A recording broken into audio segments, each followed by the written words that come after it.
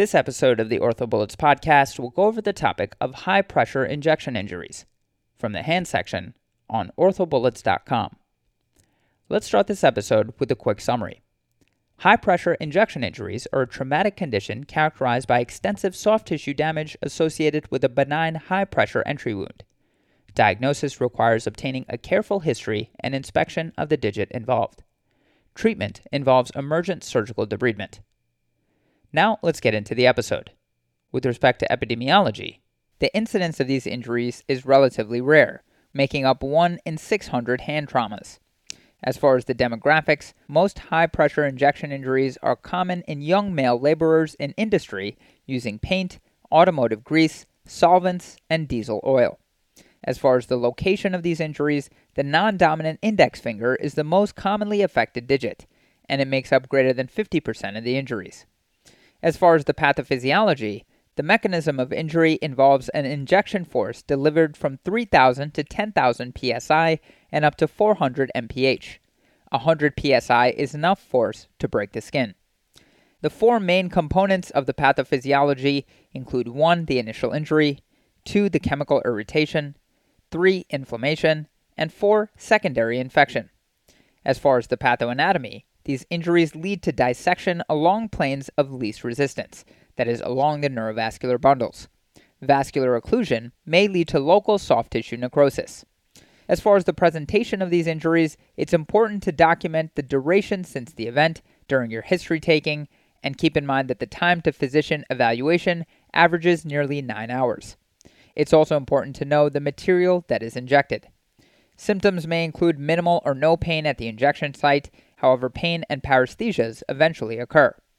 On physical exam, inspection may reveal the entry wound, which is often benign-looking, and remember that only 1 in 4 initially present to the ED. Eventually, the finger becomes bloated, edematous, tense, pale, and cold. As far as imaging, radiographs may be useful to detect spread of radio-opaque dyes or paint. As far as treatment, this can be non-operative or operative.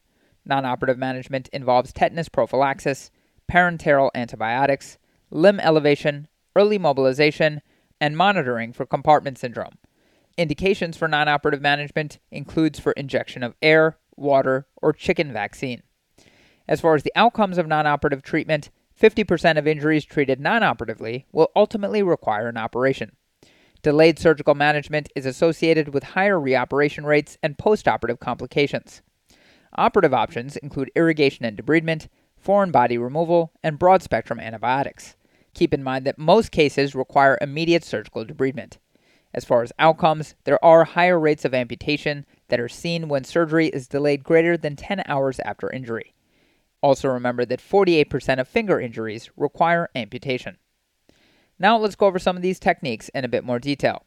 Some non-operative considerations include tetanus prophylaxis, parenteral antibiotics, where you will have gram-negative and gram-positive coverage, limb elevation, early mobilization, pain control, however keep in mind to avoid digital blocks and ice to prevent decreased perfusion, and finally make sure you monitor for compartment syndrome.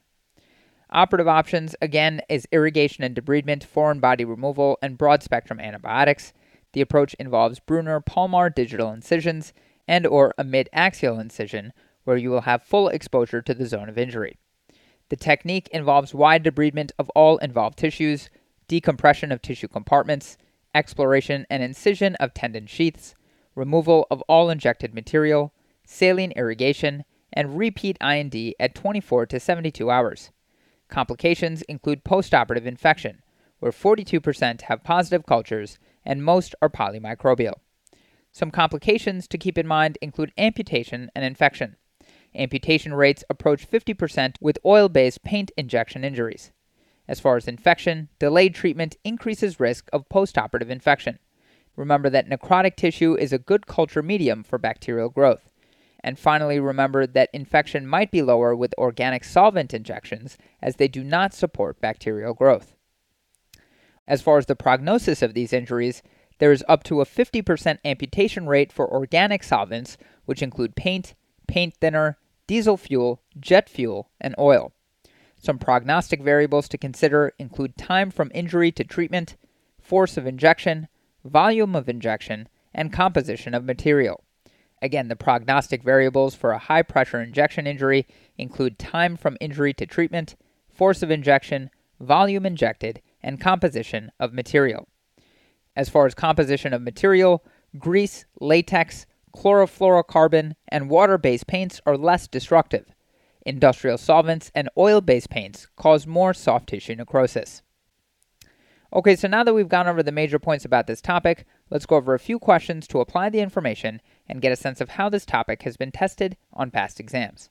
The first question reads, a 36-year-old male was using a high-pressure paint gun when he sustains a high-pressure injection injury. There is a benign-looking entry wound. Which of the following variables would have the worst impact on his prognosis?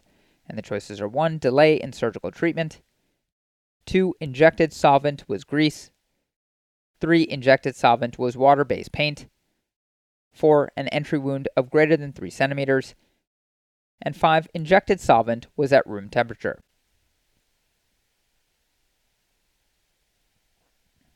The correct answer to this question is 1. Delay in surgical treatment. So the clinical presentation is consistent for a high-pressure injection injury. Delays in surgical treatment are associated with serious sequelae.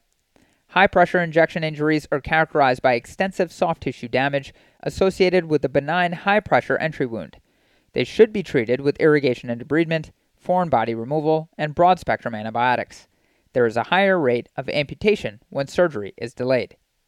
Beckler et al. Looked at the results of 14 surgically treated high-pressure injection injuries of the hand with a minimum of 2 years follow-up. 10 of the injuries required formal operative debridement and foreign body removal. 6 required reconstructive microsurgical procedures, and 1 underwent digital tip amputation. They concluded that high-pressure injection injury to the hand is a significant problem, which can easily lead to serious sequelae and even amputation. Rosenwasser et al. Report wide debridement of all involved tissues, decompression of tissue compartments, exploration and incision of tendon sheaths, removal of injected material, and saline irrigation are critical in the management of high-pressure injection injuries to the hand. They emphasize delayed surgery has been associated with increased incidence of morbidity and amputation. Moving on to the next question. A 46-year-old man sustains an injury to his left index finger while cleaning his paint gun with paint thinner. Examination reveals a small puncture wound at the pulp. The finger is swollen. What is the next most appropriate step in management? And the choices are 1. Elevation and observation. 2. Surgical debridement and lavage. 3. Infiltration with corticosteroids. 4. Infiltration with a neutralizing agent. And 5. Administration of antibiotics.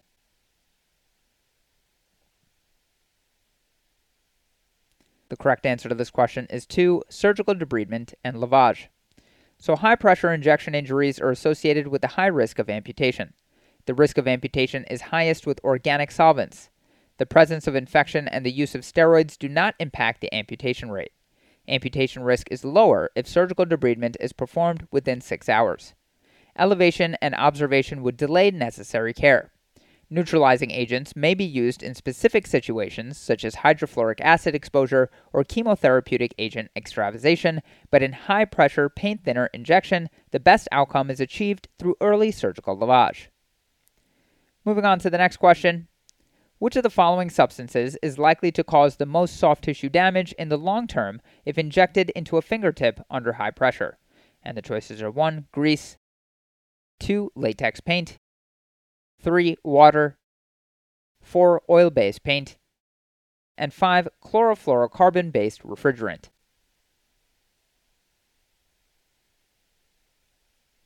The correct answer to this question is 4. Oil-based paint. So this type of injury represents a difficult problem in hand surgery. The factors that most determine outcome after high-pressure injection injuries into the fingertip include involvement of the tendon sheath, extent of the proximal spread of the injected substance, pressure setting, and delay to surgical treatment. The other factor that likely is most important is the type of substance injected. Water and latex-based paints are least destructive. Grease and chlorofluorocarbon-based substances are intermediate, but aggressive surgical debridement can restore reasonable function. Oil-based paints are highly inflammatory and can cause such chronic inflammation such that amputation may be the only reasonable treatment option despite early aggressive surgical treatment. And moving on to the final question, A 42-year-old male diesel mechanic presents to your clinic 3 days after he was power washing automotive parts with a high-pressure solvent and accidentally hit the tip of his finger with the spray gun. The patient subsequently suffered a high-pressure injection injury to his finger. What is the most appropriate first line of treatment? And the choices are 1. Irrigation and debridement at the bedside using a digital block. 2. Immediate debridement in the operating room. 3. A dose of IV antibiotics in the ER, followed by a 10-day oral course. 4. Immediate fingertip amputation. And 5. Arrange for follow-up with a hand specialist.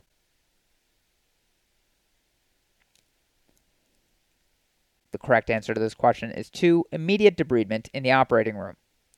So this patient suffered a high-pressure injection injury to his finger. These are uncommon soft tissue trauma injuries of the hand, which are frequently underestimated. The prognostic factors are the type, amount, and temperature of the material and the pressure of injection. Most of these hand injuries need to undergo immediate formal operative debridement and foreign body removal.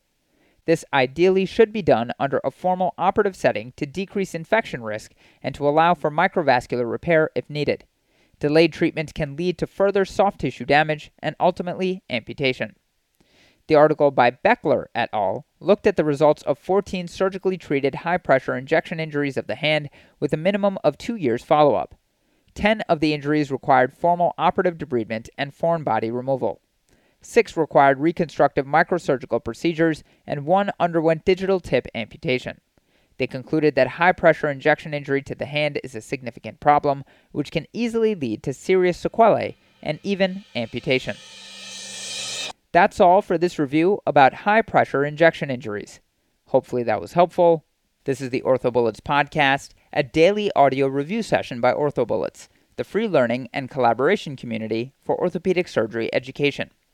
Keep in mind that these podcasts are designed to go along with the topics on orthobullets.com, and in fact, you can listen to these episodes right on the OrthoBullets website while going through the topic.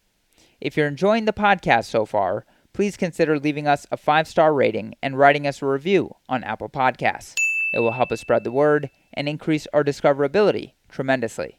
Thanks so much, and we'll see you all tomorrow.